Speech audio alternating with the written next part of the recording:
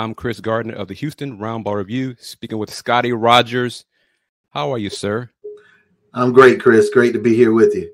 And you are the Director of Communications for the Cotton Bowl. Is that right? That's correct. The Goodyear Cotton Bowl Classic, been here on board full time, knocking on the door of 3 years, but my relationship with the bowl game goes back now 24 years. I volunteered for 21 years. As I like to say, I had the world's longest interview. So, it's been a great time, and it's a great opportunity to work with one of college football's most prestigious events. And we've known each other almost that long. Not quite 24 years. It's knocking on the door, Chris. If you start thinking about it, knocking on the door goes back to the early 90s for sure. So we're really, because I want to say, and let me excuse the listeners, the viewers who will watch this and hear this on audio as well. We met at a Houston Comets game through a mutual friend, and you suggested I apply for a credential to the women's Final Four.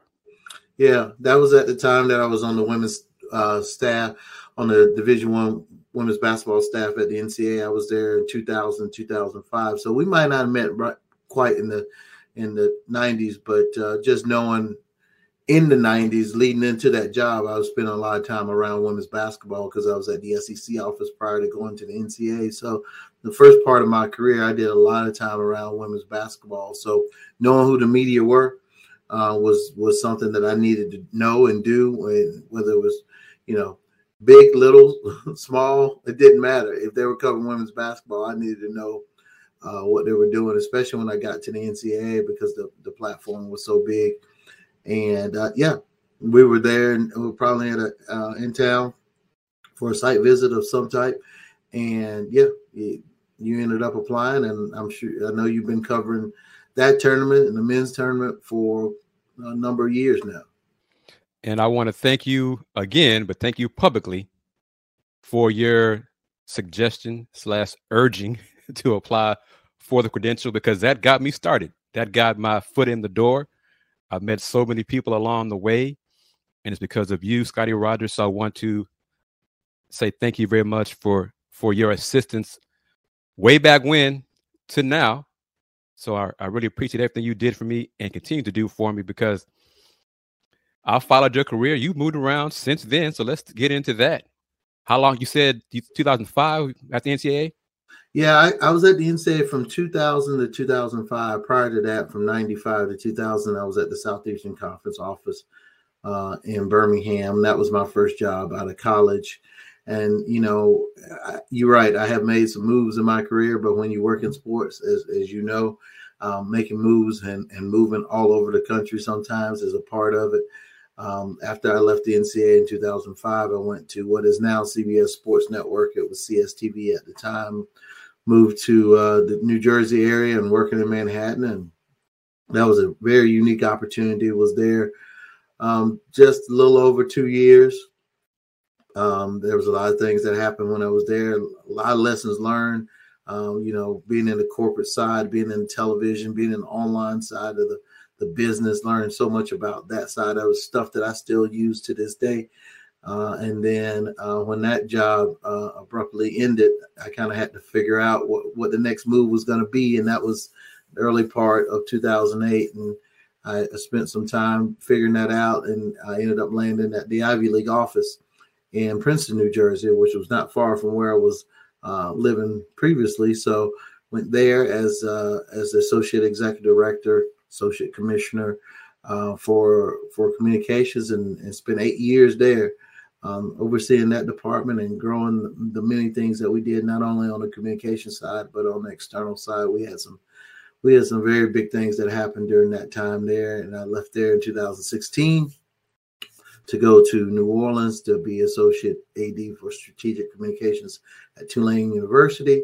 Spent just a little over a year and a half there before I went from uptown New Orleans to downtown New Orleans and moved over to the Sun Belt Conference office, which is based in downtown in the Superdome, actually, and spent a little over 2 years there before I made the move here to the Goodyear Cotton Bowl Classic.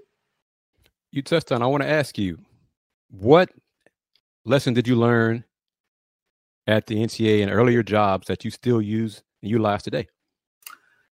The network, people, being good to people and connecting good people together. Mm-hmm. That's really the biggest thing. When I got to the NCAA, not that I built a wonderful foundation of folks that I met while I was at the SEC, but when I got to the NCAA, that became more national in sense, because I was going all over the country, whether it was going to look at sites for Final Fours or regionals or first, second round sites, and then traveling to those sites during the tournament. I met so many different people, whether they're schools, conferences, media that was covering teams that were in the tournament, whether they were covering that team or whether they were national in scope. So that really taught me a lot about how the business worked. And frankly, being at the NCAA office in Indianapolis taught me the business of college athletics. Mm-hmm. Figured out the governance structure and how sport committees work and how all these other committees work. And that's just knowledge that while a lot of it's changed, a lot of it's still the same. So I've been able to use that knowledge to just understand how the business of sports in college athletics in particular works. And we saw each other recently in Houston at the men's Final Four, where there were, Houston, students from Houston, Rice, Texas Southern, and Houston Christian. But a few times I tried to introduce some of them to you, and just share some of the advice you gave to those students and student athletes for their future career. So my involvement with the men's Final Four over the last handful plus years, I help oversee one area of the media operations, which is the duplication area. So to make sure that we get the information out to the media so that people like you can do your job. So our job is to disseminate the information that comes in the various forms that it come in. And many times in overseeing that area, you deal with a lot of younger folks who are interested in the business, whether they are local to the site. Many of them get excited or engaged and find out about the opportunity and come from a distance to come help out.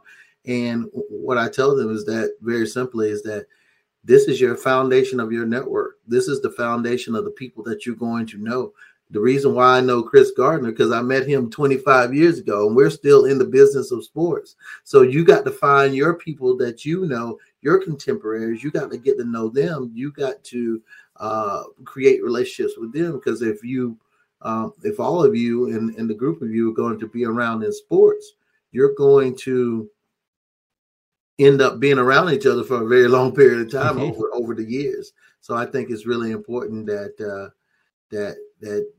that's what they understand. And it takes a lot to do this job. It's just not that you show up and, I'm interested in sports. That's just not how it works. You got to grind with the long hours. You got to show up early. You got to stay late. You got to do the jobs that you don't think that you want to do. But over time, once you learn all those things and do all those things, you'll get exactly where you want to go. And that's one thing I still tell young people younger than me. You never know who was watching you. So always be professional and always do work and work well and ask questions when you don't know the answers. Absolutely. Because it still holds true. Without a doubt, it holds true. I can't tell you the thousands of times that I've interacted with somebody in one space, and then that interaction might have been the next week or the next year or 5 years down the road or 10 years down the road. Whether you're interacting with them because you're working the same event, whether you're interacting with them because you become coworkers, whether you're interacting with them because you're competitors for the same job. Mm-hmm. Those types of things do happen. And, you have to learn how to navigate all those different things as it goes on, because you run into so many different people in so many different ways when you work in the world of sports and you stay around a long period of time. And that's what the younger folks need to understand as you get into it. Embrace that, be a part of that, because frankly, for me, over time, some of the people that I met in sports have become some of my best friends in life. We talk all the time. We go on vacations together. We hang out together when we're in the same places. We make opportunities to hang out with each other, just to go. And then from that, you meet their families and their kids, and and things like that. So that's, you create a different kind of community when you can do that.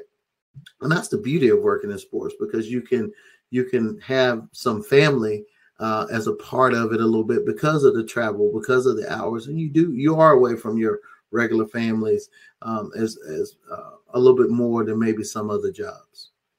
How has sports media changed, transformed in these 20 years for you? You've observed. Chris, we don't have enough time to go through all of that. We really don't. I think just using coming off the pandemic as an example, people have learned how to do their jobs virtually. There are people that are covering sports events, and they're not in that city that the sport event is taking. So then you got to figure out, you got the balance of, you want media to come to your event, so you need to do all the things to accommodate those that are going to be there in person, but you also have to do the things to give them the content, whether that's written content, whether that's video content, audio content, social media content, graphics, photos, videos.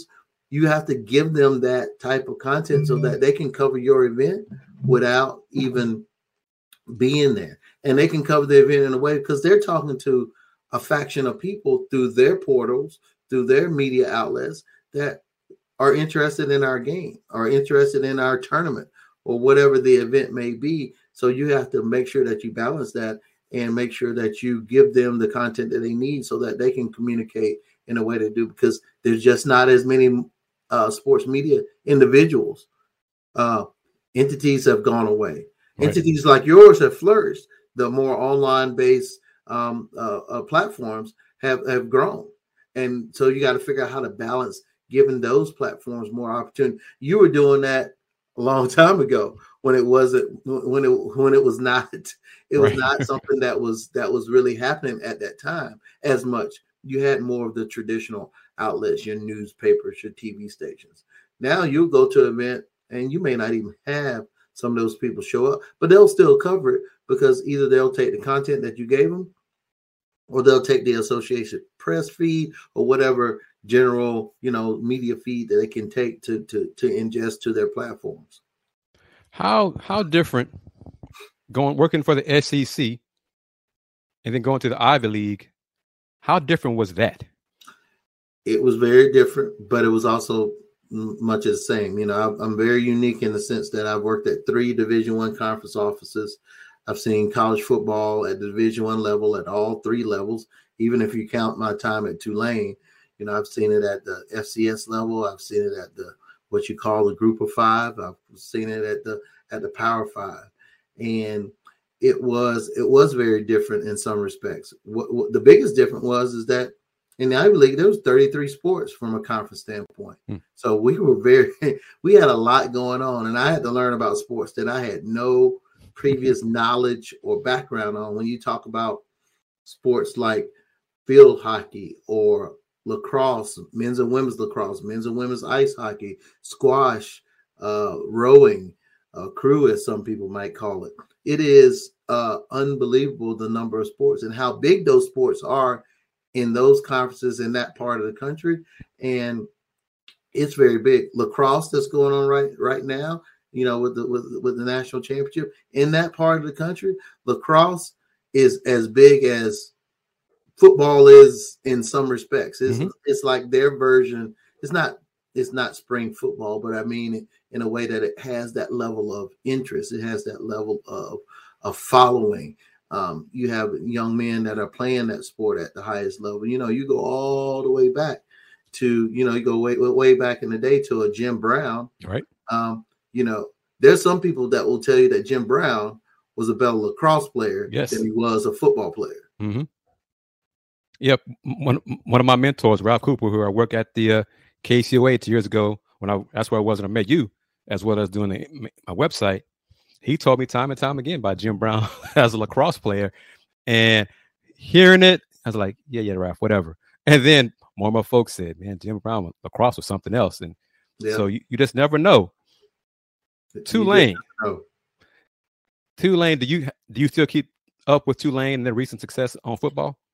Well, obviously, it was a very unique situation for me because my 2 years that I was there, 2 football seasons that I was there, was the first 2 years that Willie Fritz was there as the head coach. So I served as a primary communications person to the football program and oversaw the communications department. So, Tulane has a very interesting football history, one that has that's had its ebbs and flows, pun intended, when you talk about what has happened with the Green Wave.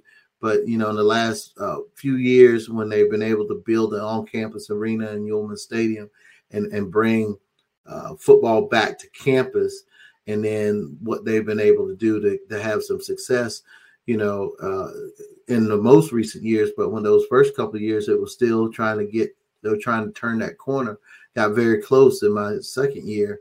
But obviously what happened this past year was monumental for that program. Them coming to our bowl game and playing one of the best games that's happened in our bowl history, probably the biggest win in their program history. Not to disrespect any other big wins that they've had over the years, but it's unbelievable what that has done for their program against a team that has, that has the pedigree of a USC. So, and that was not, oh, by the way, Caleb Williams did not play a slouch game. He played one of the best games in Cotton Bowl history as well as the Heisman Trophy winner. So, to have those two things happen and Tulane's come out as a win, it was a matchup that nobody thought when they saw it on paper the day it was announced that it was going to be intriguing or even competitive. But yet it turned into one of the top college football games of the season. How did you land your current job? Did you seek it out? Did someone approach you? How did that come about? I mentioned it was a long journey. So when I was at the Ivy League office, when I was at the SEC office, I met Charlie Fisk, who at the time was the vice president for communications for the bowl game. And at that time in my SEC career, I was doing men's basketball. I had transitioned from women's to men. And we all had our hands on football. But I always knew if you're going to grow in this business, you got to kind of keep your hand on football as far as that's concerned. So one of the things I proposed to my folks at the SEC after having met Charlie, hey, can I go work the Cotton Bowl as a way for me to do something somewhat of professional development? Frankly, that's not the term that I used at that time, but now looking back on it, that's exactly what it was. Because I was a basketball guy, quote unquote, at that time, and I wanted to make sure. So I did that, had a great experience. And then as the jobs changed, I kept going back as a volunteer every year. Whether I was at the NCAA, whether I was at CSTV, whether I was at Ivy League, I just kept going back. So 21 years later, having gone back and become, a trusted volunteer and a part of the media operations team, when Charlie decided to make a decision to step back a little bit, he's still involved with us as our historian, but he wanted to step back from the full-time role of doing what he's been doing. Fortunately, I was a kind of a natural fit because they knew me, I knew them. Situation happened where, phone calls were made, and it was during the pandemic too. I was one of those weird people that changed jobs during the pandemic, and they hired somebody during the pandemic. So that was a little uneasy because you just didn't quite know what was going to happen. Because at the time I got hired, I didn't even know if we were going to have bowl games that year. Right. But in traditional Cotton Bowl Classic fashion, they made it very clear that everybody's job was safe, whether we had games or not. So we kind of pushed forward. So I started in the role in August of 2020, and we went through that year. And, we had one of the, most unique experiences happen to us because we get, we get thrown, not only we have our game, but then we get told that we're going to host the Rose Bowl as well. So, which was a unbelievable and unique experience. So, so the first, 2 years of being on board in a full-time role, we had to deal with all the COVID protocols. We had to adjust everything that we do. We had to change our media operation to fit the media that was coming and the times that we were dealing with. And frankly, it was an opportunity for me to expand my skill set, show how to do some different things, maybe take a little bit of the old school away and add a little new school, but not because the old school needed to go away. It was just that it was the time we wasn't going to be able to be in person. So being able to communicate better via Zoom with media and use that as a platform to get them connected to coaches and student athletes, using Dropbox and portals through the CFP to put content out there and drive that to the media that way and give them the information every day and say, hey, here's the information that we've uploaded for you today, so that people know what content is there for them to use, making sure we had transcripts and things like that, all the different things that really help media do their job, because that's the number one goal. Our job is at the very essence is to create a situation where the media outlets can get to the individuals and the event that they want to get to cover, and the individuals are coaches and student athletes and administrators primarily, and the event is the bowl game or the athletic event or the Final Four. And our job is to come up with the best possible way that we can be the conduit so they can get that information in the most efficient way and the most accurate way. Where is the Cotton Bowl Classic in terms of the CFP, in terms of rotation? Well, as you probably have seen, that has come out, we are a part of the New Year's Six and have been for a number of years. But as this coming year, the 2023 season, will be the last iteration of this version of where we are and what we're doing, because starting with the 24 season, the playoff is expanding to 12 teams, and under that to 12 teams, and under that scenario, every year our bowl game will be a college football playoff game, whether it be a quarterfinal or whether it be a semifinal.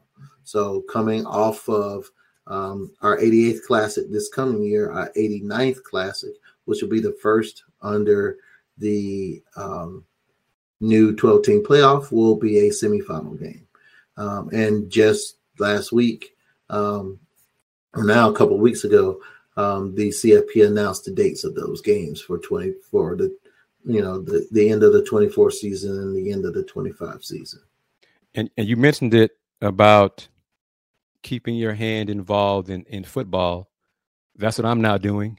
Again, when I was at the radio, did all sports at Ralph at KCOH. Yep. For the last couple of years, I've expanded the Houston Roundball Review coverage back to football. So I got folks on the NFL side, and now I'm on the college side as well, and got approved to cover the Big 12 Football Media Day and things like that going forward. So I'm expanding, trying to be like you, Scottie. So I'm trying, so.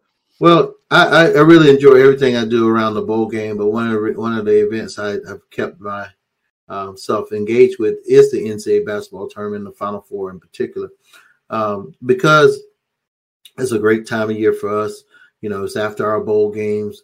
Our schedule is a little bit lighter during that time, so it gives me an opportunity. And frankly, it's another opportunity for me and folks on our staff, because this is something I learned. Many of the people that help us during December and early January, they're the ones that are hosting events in March and early April. So it's my way and our way to pay them back for what they do for us in some respects. So it's a good way to have that relationship, because that's what happens in sports, especially at the college level.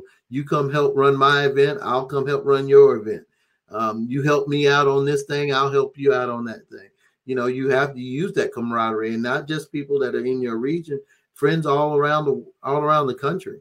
There's times when I was at conference offices and hosting NCAA tournament, I had friends coming from all different sides of the country to come in and help out, because A, they wanted to, and B, I wanted them to be there because I knew they would enjoy it. It was a great experience. We were able to have a good time and do a great job for the event that we were running. Going back to pandemic time, how long, or did it take you very long to learn how to use Zoom? I will tell you that prior to our first Zoom that we did involving media on when we were that first selection day. So when the teams are announced, we have the head coaches traditionally on a teleconference, but because of the world that we're in, it's like, hey, we need to do this on Zoom. And I remember on that Friday morning, I woke up, and I knew enough about Zoom like everybody else. I didn't know some of the intricate stuff. Mm-hmm. By the end of that day, from watching webinars and doing a number of different tests, webinars online, and learning about the webinar function within Zoom, now we were able to use that to have the look and feel that we wanted to have for the Zoom, to be able to integrate our caption, closed captioning with the folks we're using to do our transcriptions, to push that out through YouTube, on our YouTube platform, and making that stuff live. I mean, at one point, and that was the start of it, for a couple of our post games in the bowl game during the pandemic, we had 4 Zooms going at one time, because we'd have the head coach and 2 student athletes in one room, and there'll be 4 other student athletes for that same team in another room, and we have the same thing for the other team. So we had 4 Zooms going on at 2 times. So coaches, so that media could say, hey, I'm not just getting the head coach. Mm-hmm. I'm not just getting a player. At one year we did it where we did the head coach, and then we did 4 offensive players and we did 4 defensive players. So the offensive players were in one room and the defensive players were in another room. So again, we had 4 Zooms going on at one time and had it streamed and had it all worked out. And yes, it was stuff that I did not know what we were doing, but we figured it out and we were able to tweak it and make it so that, media had to make a decision. It's hard being on 2 Zooms at one time, but we gave them the content, and we were able to record it, and we were able to transcribe it. So we were able to give media that information when it was all said and done. At the end of the day, you had 8 players, you had the head coach. You might not all been able to ask the question that you wanted to ask, but you had pages upon pages of transcribed content, minutes upon minutes of video that you could use on your social media, in your broadcast, in your stories. And so that was really what it was all about. And that's just learn about it. And, now I feel very comfortable in that Zoom environment, knowing what we need to know to do what we need to do to deliver what we need to deliver as it relates to getting stuff to the media. And frankly, in this 12-team playoff, we're going to have to use a little bit more of that, because time is going to be a little bit more crunched, and bowl weeks are not going to be as long as they once were. So we're going to have to use that same technology to help ourselves in making sure that the media have access to coaches and student athletes leading into the time that they're there, and maybe during the time that they're on site as well.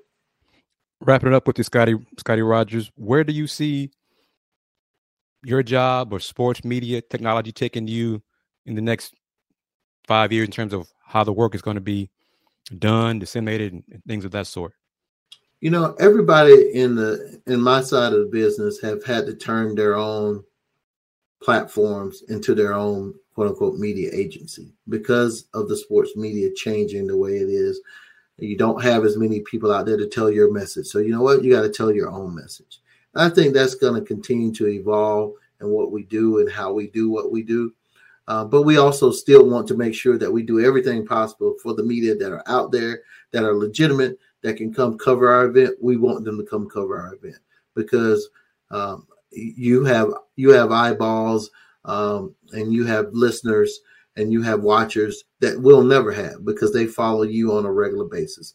Many people follow us, some that are college football fans, but many of them follow us, especially if their team is going to be in the running for being in our bowl game. And then after that bowl game happens, there's a little bit of time that they stay on, but then, the next year they may be on to something else, or they may fade from us. They still may have us around, but they may not be as engaged. So we have to make sure that we do what we can to make sure that the outlets that are covering sports on a regular basis in particular areas or to particular groups, the ones that are legitimate, that we can give them the opportunities to come in and cover our game. And then so then we can reach those audiences, we can reach those people, we can reach those demographics that we want to reach, because it's really important because college football is everywhere and there's all different types of fans. They're from 8 to 80. They're all colors. They're all backgrounds. They're all parts of the country. And we want to be able to make sure that we can do everything that we can to give everybody access to our game, because our game is great. Our bowl game is great. The history, the things that we do, the things that happen on the field, the things that happen during bowl week, the things that we do in the community throughout the course of the year. Those are all a part of our overall story. And we want to make sure folks have an opportunity to not only celebrate that during the bowl week, but can celebrate that throughout the whole year. Scottie, thank you again for taking time to chat with me. I really do appreciate it. And hopefully I will see you in a few months covering football. Absolutely. Good luck, Chris. Good luck with everything you're doing. Thank you, my friend. Take care. Take care.